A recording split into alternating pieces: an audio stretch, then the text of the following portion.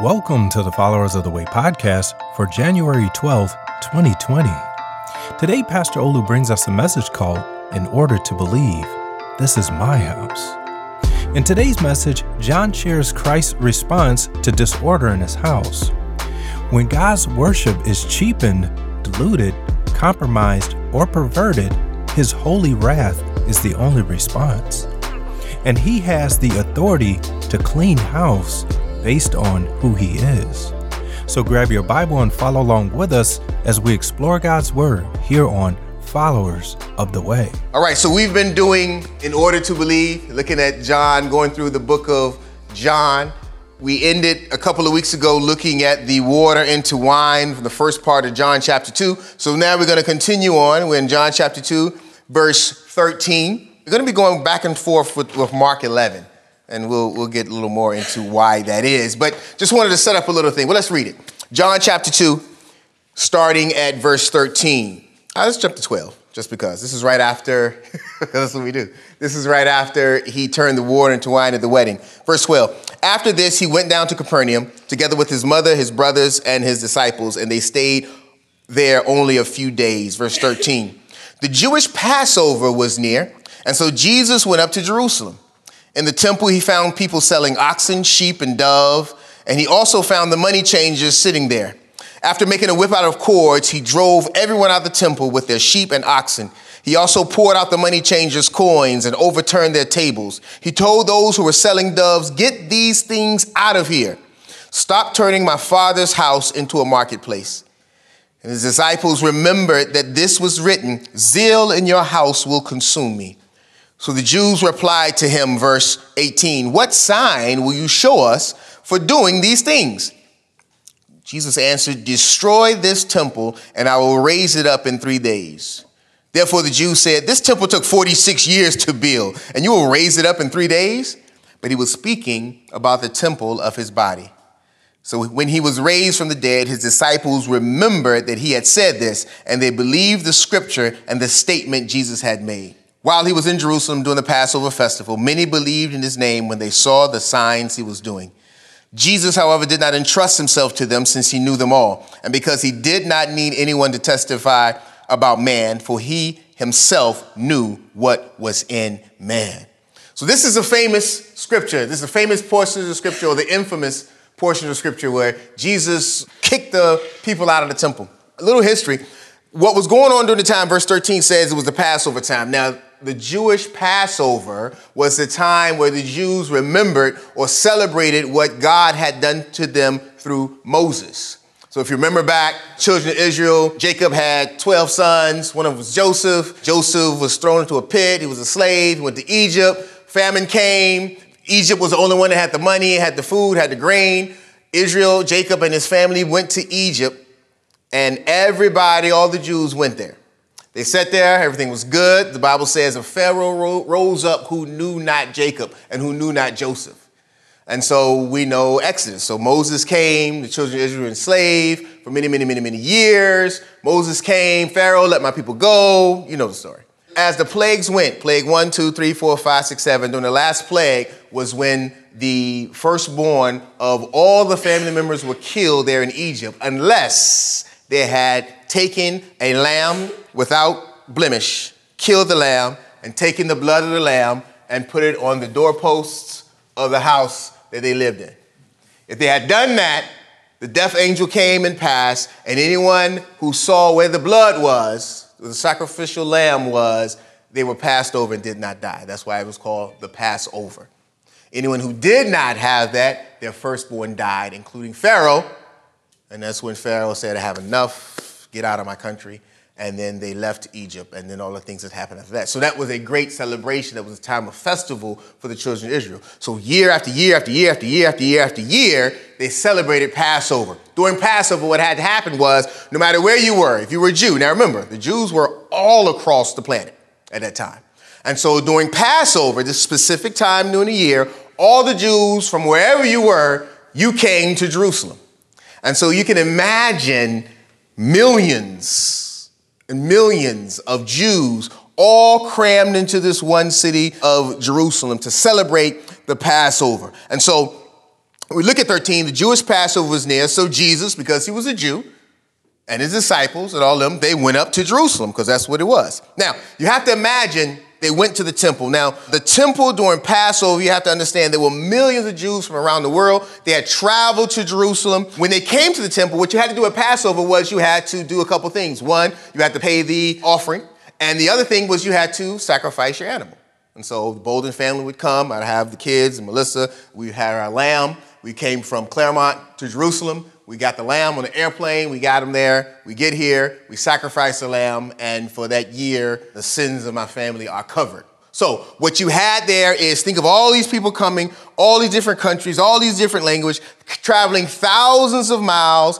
Oh, by the way, the only money that was accepted in the temple that time was Jewish coin. Now, if you remember, the Romans were in charge. And outside, they were using the Roman coin. The Caesar's face was on it. But inside the temple, they only accepted Jewish coin.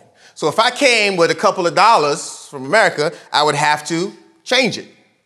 I would give it to a guy. He would take it. He would take the American money, and he would give me the Jewish coin. And there was the money changers. And so that was going on. So whatever country you came from, whatever money you had to exchange it before you got to the temple. And there was this place, historians tell us, and some of the rabbis write, that you had the temple. Oh boy, here we go. So you had the temple. So you remember Jerusalem was on the hill.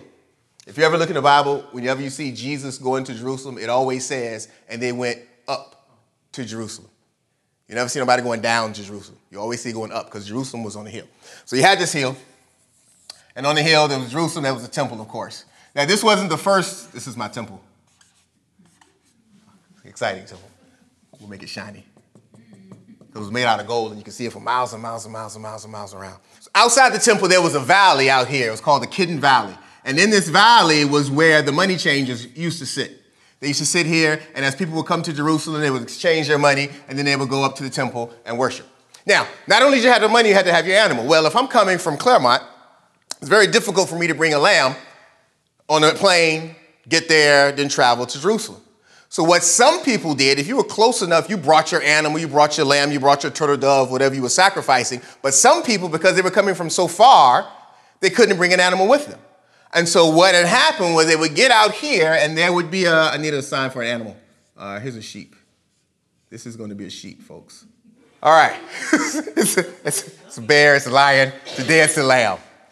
And what would happen was I would come here, and I would buy my lamb, blemish, clean lamb, and then I would take it up, exchange my money, and then I would go up to the temple and worship God. The temple, if you remember, we talked about all the things that was in the temple. The first part of the temple was called the Court of the Gentiles. And then there was a dividing wall, and then it was the altar and all the things that went on. The Court of the Gentiles was the only place where non-Jews could actually go. So if you were not a Jew, but you believed in Jehovah, Yahweh, and you wanted to worship and to pray, and to sacrifice, you could only come through the temple into the first court, the Court of the Gentiles. That's where you came, you worship, and you worship and praise God. Then you would have to leave. Only Jews could go past that dividing wall. Remember that Ephesians chapter 3? Paul talked about now that dividing wall is removed. And so there is no Jew, there is no Gentile. We all one in the body of Christ. Hallelujah. That dividing wall was what separated. So Jews could continue on and go, and back here you had the altar, you had the candlesticks, all the other things that were around back there. What had happened, so if you can imagine Jesus coming to the temple, it's Passover. It's millions and millions of people. The noise, the hustle, the bustle, all is going. People coming, needed to change the coin. People coming, needing to get an animal.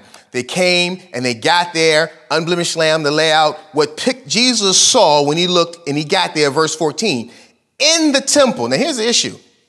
Verse 14 says, Jesus, when he got there, in the temple he found people selling oxen, sheep, doves. And he also found in the temple money changers sitting there. And so in God's house, which was reserved for worshiping God, Jesus, as he and his boys got here, they walked past, they got here, they noticed that the money changers and the guys who were selling the animals were not outside, where the rabbis in history and tradition tells us they were actually inside the temple. And what happened, they were inside the temple in the court of the Gentiles, such that the area that was reserved for people of all nations to come worship God was now filled up with some other stuff. There were guys in there, hey man, you got $1? Hey, give me 20. Hey, I need 40, I need 30. Hey, I got 2 over here, what you got? You got coin from such and such. Hey man, we got some Greek coins over here, we need to, all that was going on. And the other side, hey. I went on a trip to Africa, it was a missions trip. And I don't know how many of you have been out of the country sometimes, but when I went to Africa, when I got off the plane, it was, I would say, 80 billion people trying to get me to get them to take my luggage. They were going to take my luggage. We got you, man. No, I got you. Hey, get off him. We over here. When we go on cruises, when we get off the cruise, we get off the island, and it's like people, I want to go rent a moped. It's like people fighting to get you to come. No, get mine better, mine faster. Hey, man, you saw he was talking to me first? All that hustle and bustle going on. Imagine all that happening in the temple.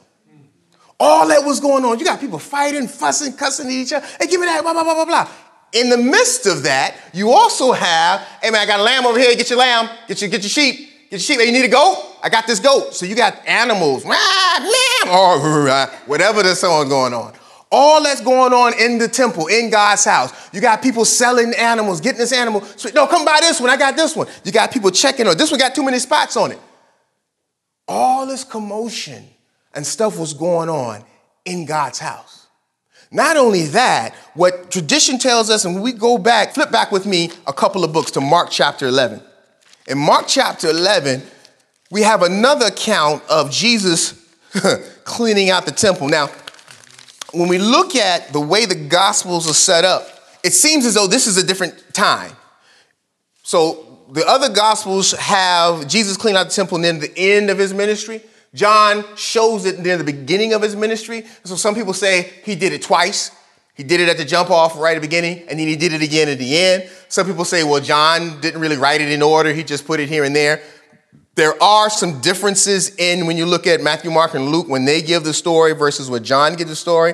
And so either this is the same scenario or Jesus came and had to do this twice because all this stuff was going on. But in Mark chapter 11, look at verse 15.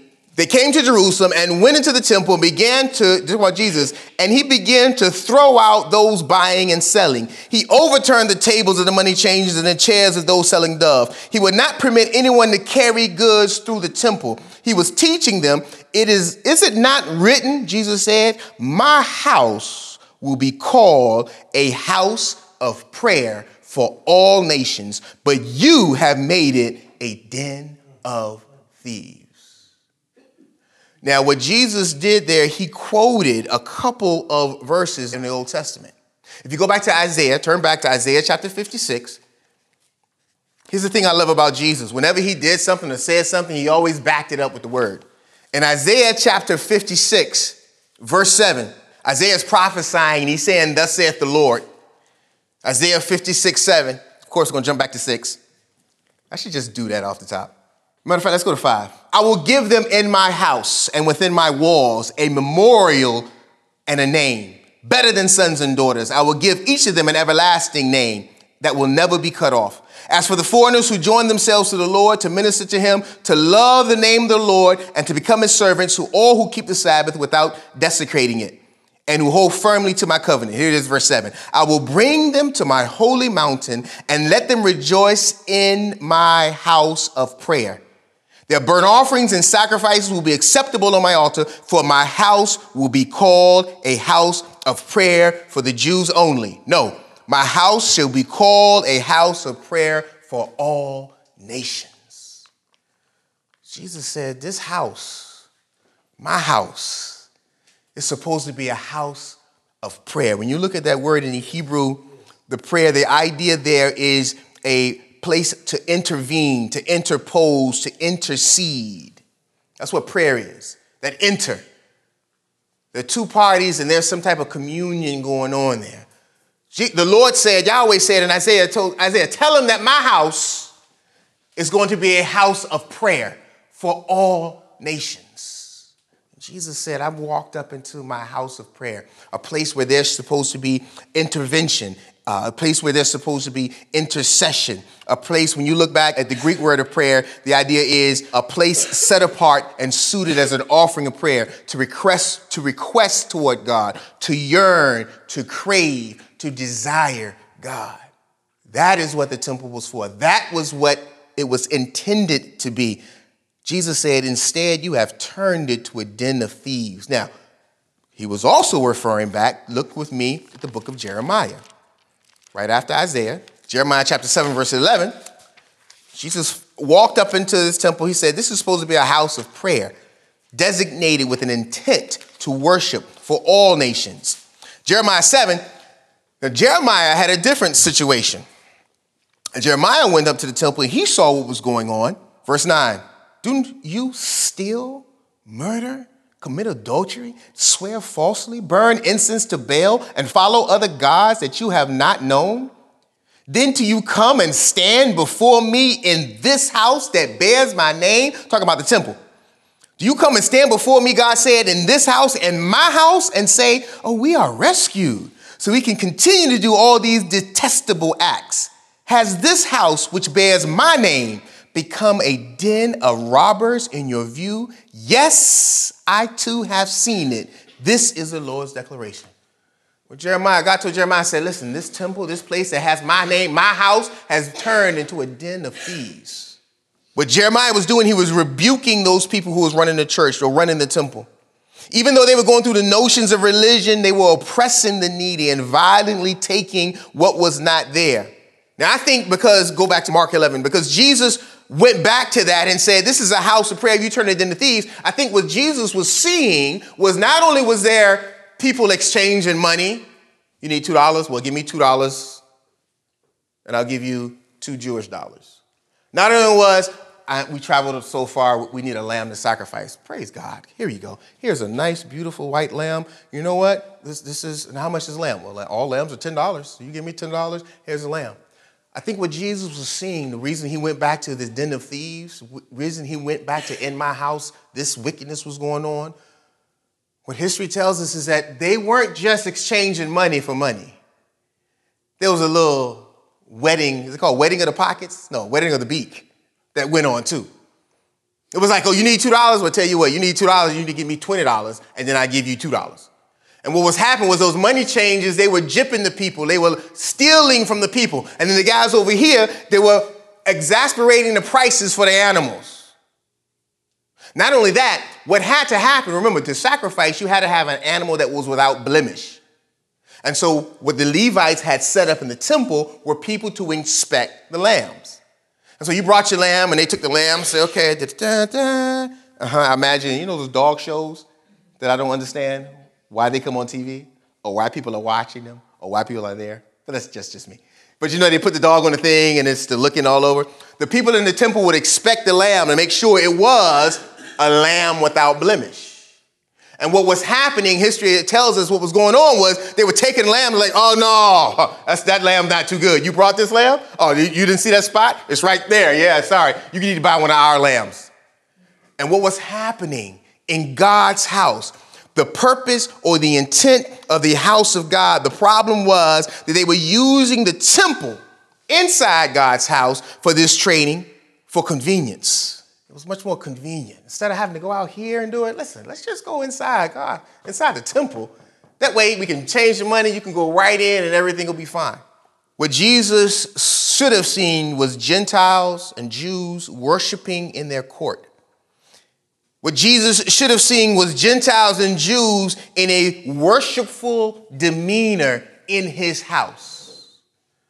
But what he saw when he walked in was not only the sacrificial lambs and the turtle doves and the animals that were caged up and tied and sold, not only the noise of all those animals making noise and people hustling and bustling and fussing and trying to get you to come to their side and that side, not only there's a smell of all those animals and all the things those animals was doing, not only men attempting to sell animals with extreme competition, not only those money changers who are doing these things and taking money and gypping the people and lying to the people and stealing from the people, and the dishonesty and the cheating and the price gouging and all that was going on in his house.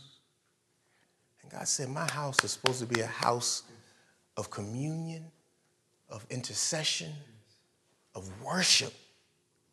And you have turned my house into a den of thieves.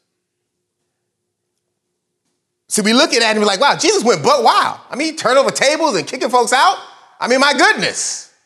Aren't we supposed to love? But you have to understand what was going on.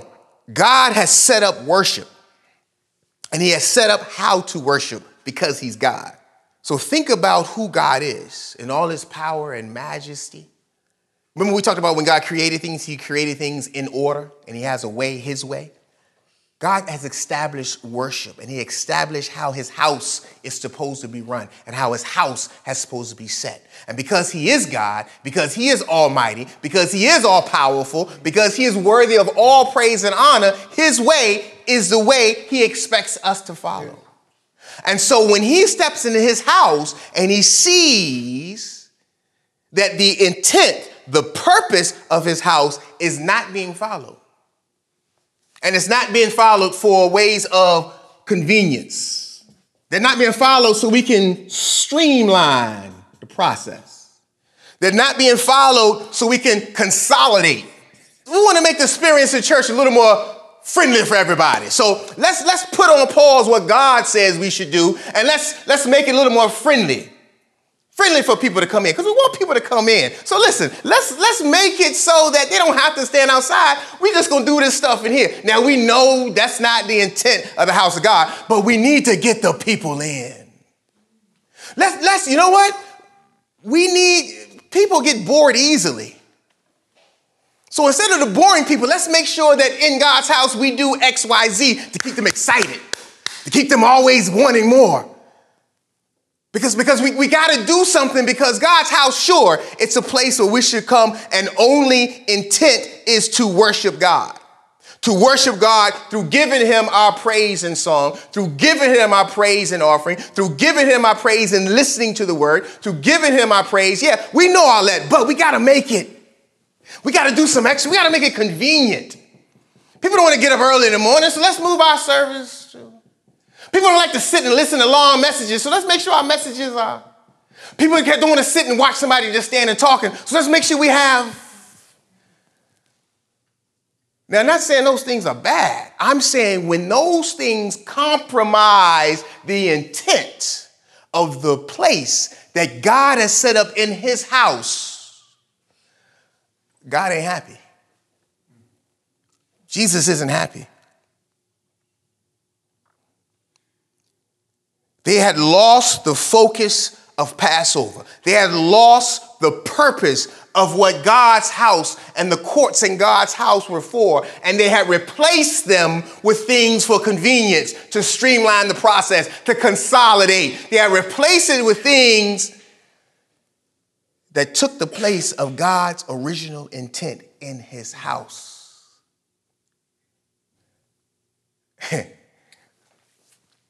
There's a sketch, and I won't go into detail. Probably shouldn't be referring to it.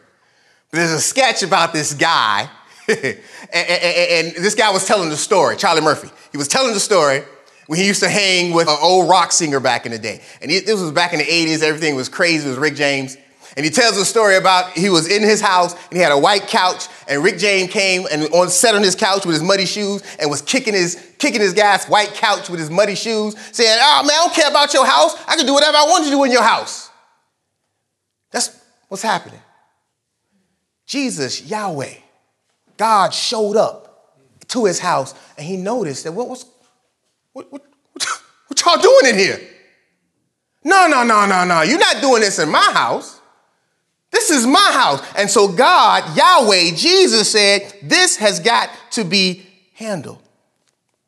The house of prayer, they had turned to a den of thieves. Turn back to John chapter 2. John chapter 2, Jesus said in verse 14, he told those who were selling the doves, "Get these things out of here.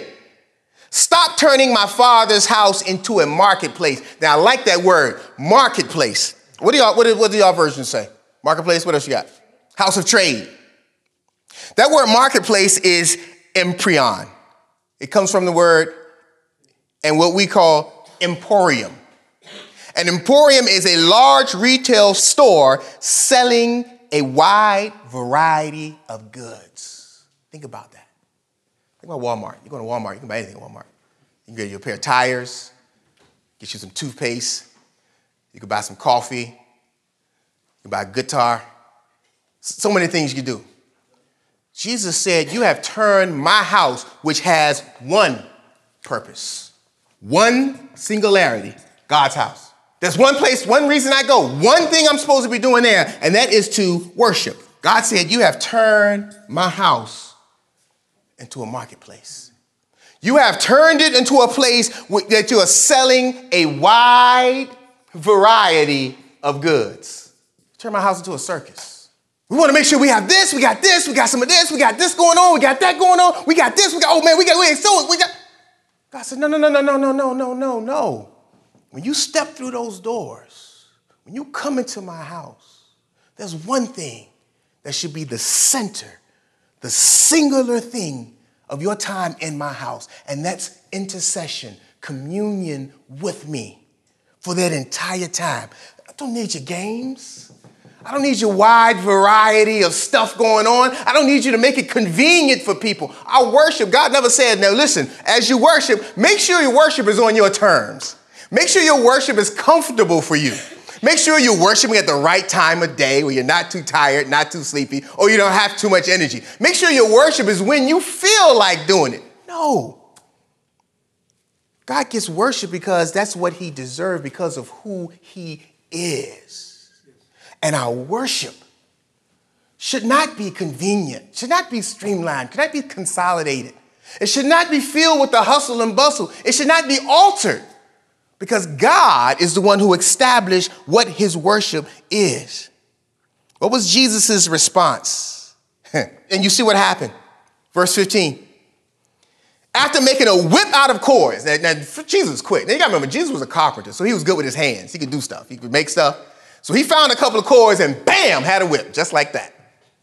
He made a whip out of cords. He drove everyone out the temple with their sheep and their oxen. He poured out the money changers' coins and overturned the tables. He told those who were selling the dove, get these things out of here. Stop turning my father's house into a marketplace. Yahweh, Jesus, when he walked into his house and he noticed that the intent of his house, the purpose of his house, the singular reason of his house was not being used for the purpose that he created it for, he immediately and thoroughly removed it.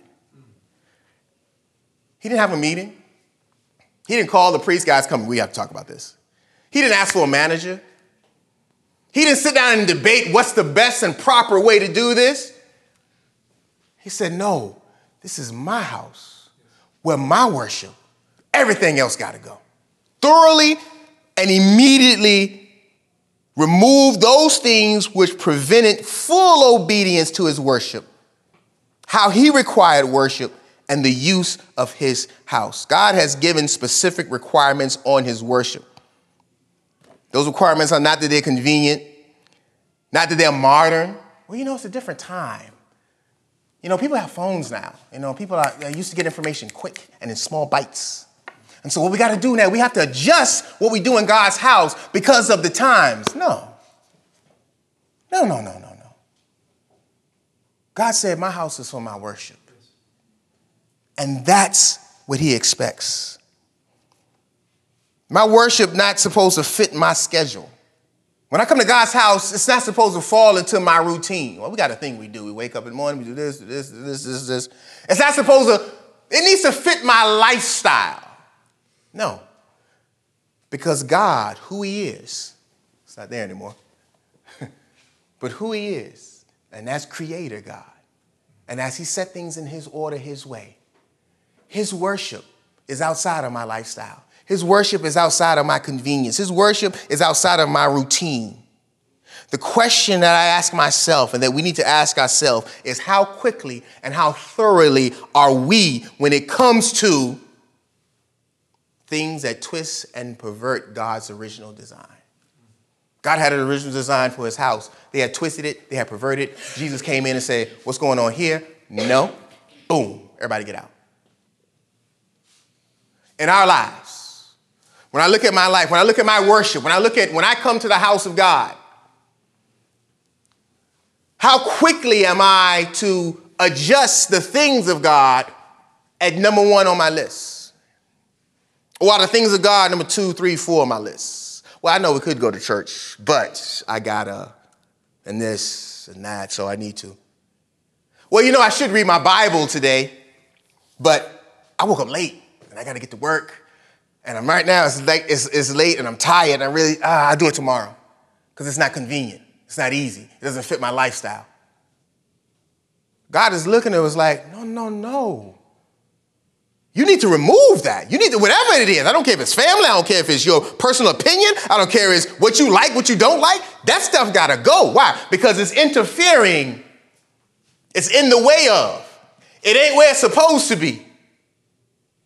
And so we need to look at our lives and examine and say, God, what are those things that I need to quickly get out of my life? What are those things that I need to thoroughly clean up that is blocking me, that is keeping me from following the purpose, which is to worship you, not only when I walk into your house, but to worship you in my daily life, day after day after day after day. It was funny. Now, in John has this set up early in Jesus' ministry. So the only thing Jesus had done publicly was turn water into wine, and that was in Cana, so everybody hadn't seen him yet. So picture this Jew walking into this room, to the temple, and start throwing over tables and pulling out whip and kicking animals out and kicking people out. The priest was like, who this person think he is? Whoa. And the Bible said they approached him, and they said, verse 18, so the Jews replied to him and said, what sign will you show us for doing this thing? Excuse me, who do you think you are? And why do you think you can come up here and start doing this? What sign are you going to show us? What gives you, guy, with these 12 guys following you, what gives you the authority? We've been doing this for years. I don't know where you've been. I don't know where you're from. It's Passover time. It's time to get that paper. It's time to go to work. We putting in work. I've been setting up. I got these tables. I put my coins. I put my 20s here, my 30. You done knocked everything down. What gives you the authority to do this? What sign are you going to show us? Jews always looking for a sign. I love Jesus' response because let me tell you this, and I'm going to pause here. Remember, John said, I wrote this book in order for you to believe. So John said, everything I'm putting in here, Jesus did so many things. I can't even tell you how many things he did, but these are written so you might believe. And so as I go through the book of John, every story, every event that John talks about, I look back and say, okay, John, how is this going to help me believe? What part of this is going to help me believe? Now, remember what John said. These are written that you may believe that Jesus is Christ, the Son of God, and that believing you may have life in his name. They came up to Jesus and they said, what sign are you going to show us that you have the authority to do this? Jesus said this, destroy this temple, verse 19, and I'll raise it up in 3 days. He didn't give him a sign. Jesus said, oh, you got it twisted. I don't need to show you a sign. I am the sign. Jesus said, destroy this temple. Now, they said, well, you can't destroy the temple. It took us 46 years. They said, no, I'm not talking about this temple. I'm not talking about this gold. And they said, I'm talking about me. I'm the temple. What Jesus said is, what gives me the right to do this? You know what the temple was? The temple was where God dwelled. The temple was where, you remember the tabernacle in the temple where God would come down and when man would see God? You wanted to go talk to God, you went to the temple, the dwelling place of God. Jesus said, oh, I'm the temple. You looking for God? I am he. And so John said in John 1:14, the word became flesh and dwelt among us. Jesus is here. Jesus came in tabernacle. Jesus came and moved in our neighborhood. So when they were looking, what gives you the right? Jesus said, oh, what right? Because this is my house. I am God. I am Yahweh. That's why I can kick these people out. Do something. That's pretty much what he said. I added to do something. But that's pretty much what he said. And the Bible says, and going back to that, it says, 21, but he was speaking about the temple of his body. So when he was raised from the dead, his disciples remembered that he had said this, and they believed the scripture and the statement Jesus had made. This is where it comes to Jesus. John said, I wrote this so you may believe. Jesus said, what do I need to believe? Oh, that he's the temple. that Jesus is the dwelling place of God, that Jesus is God himself, Yahweh on earth. And as such, he has the authority to demand worship and prayer how he set it up for it. And so when he walked into his house and he saw what was going on for convenience, to streamline, to consolidate, to make it easier, when he saw what was going on in his house that distracted from his worship, he cleaned it out quickly. How can you do this? Oh, because I'm Yahweh and this is my house. And the Bible says the disciples remembered that time and that statement when Jesus died and rose from the dead. You know what? He said that when he was in the temple. He said he was going to die and come back. Oh, my goodness. What authority? Jesus said, I am the sign. I am the authority. I am the temple. I can do this. Now, I saw this as I was reading, I was studying. I saw this quite interesting. I've always looked at this from that perspective. That Jesus was mad, he went in, he saw what was going on, the holy wrath of God came and cleaned it out. Another concept, and this actually came from Augustine, and I was reading, I said, you know what? That makes sense. Jesus came in, and the Bible says he kicked what out? People, and he took the whip. The whip wasn't for the people, by the way. He wasn't whipping people. It was for the animals. That's how they moved animals. They had little sticks and whips, whatever, they moved animals out. He cleaned all those animals out of the temple. Now think about that. What were the animals there for? To sacrifice. The animals weren't there for a bad thing. Or sometimes we see things that go on in God's house, or we have things in our life that are good, that are okay, that the intent is there. Like the animals were there, the people were there because there were some people who needed animals to sacrifice. And so the animals was there to sacrifice to obedience to God for the covering of the sins of the people. Guess what? Jesus came to die and be the final death and shed his blood for the sins of the people. And once he came, guess what we didn't need anymore? We didn't need any more lambs. We didn't need any more goats. We didn't need any more turtle doves. So when Jesus showed up to the temple, he said, oh, guess what? All y'all animals, be free my children. My children. Be free my sheep. Be free my lamb. Because I'm here now. I am the lamb. I am the one, the only one. All these animals and stuff was all set up for me. I'm here now. And Augustine says what could be symbolized here, what Jesus was saying was that we have no more need for these lambs. We have no more need for these sheep. We have no more need for this old covenant sacrificial system because the word became flesh and dwelt among us. And Jesus said, I am here. When John saw Jesus, he said, behold, the what? The Lamb of God who would take away the sins of the world. Hebrews chapter 3, the temple, God's house. The Bible says that the church now is the temple. Look at Hebrews 3, verse 6. I'm going to go through these verses real quick. So you might have to listen to the podcast to catch them. Hebrews 3:6. That was a podcast plug. Hebrews 3:6. But Christ was faithful as son over his household, and we are that household if we hold on to our confidence in the hope in which we boast. The house of God now are his people. 1 Corinthians 3:16.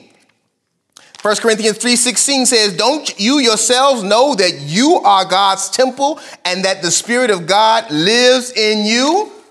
So here in the new covenant, what is God's temple? I am God's temple. Ephesians chapter 20, one of our favorite books in the Bible.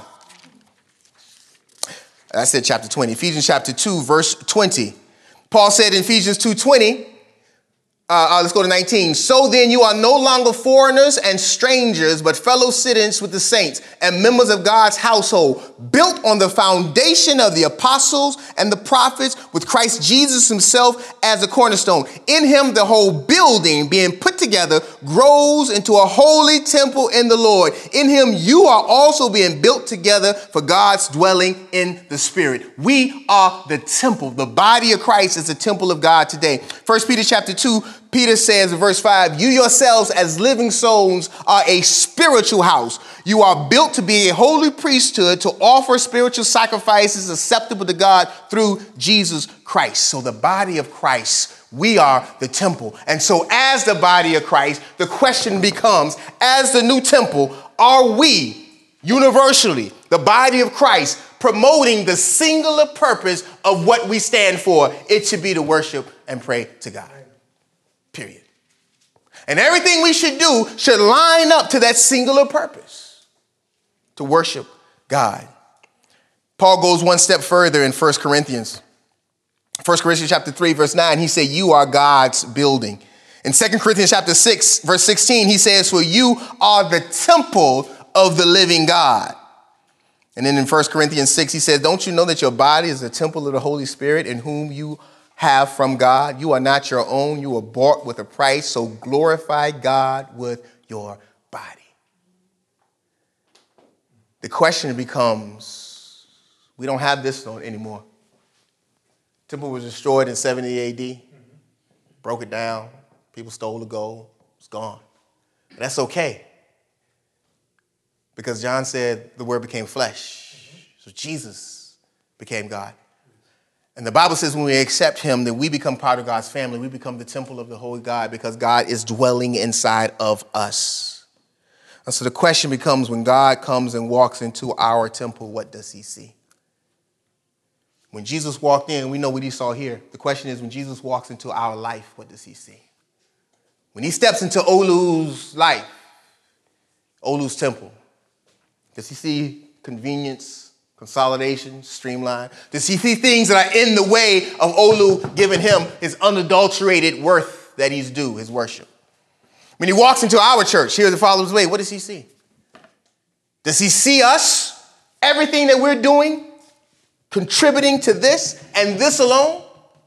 Or does he see some going on?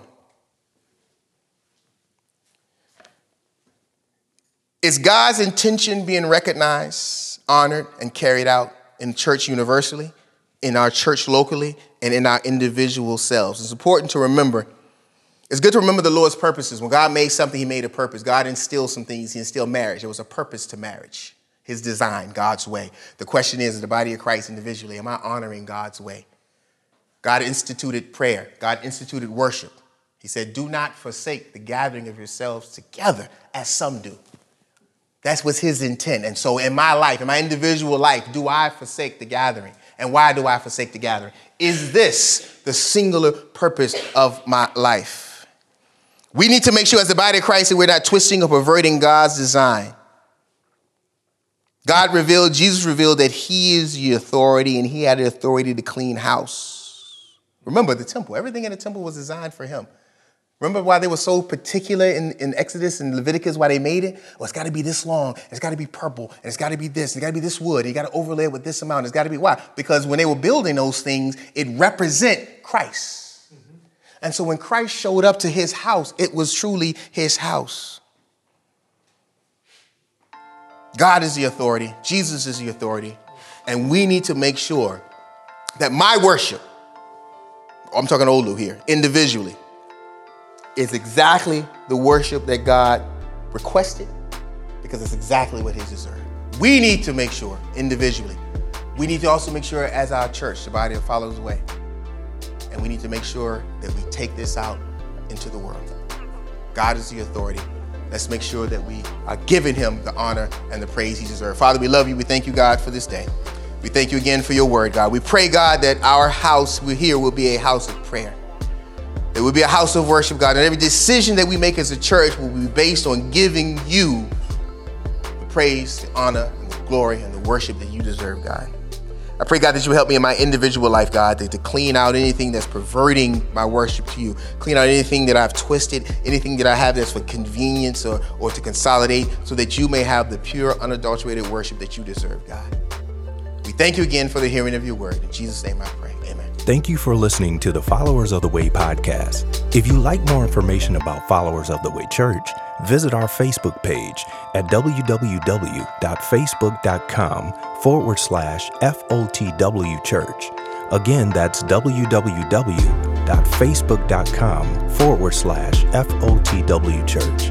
We trust and hope that you've enjoyed hearing God's word and how to apply it to our lives. Our podcast is updated weekly, so remember to follow us here at Followers of the Way.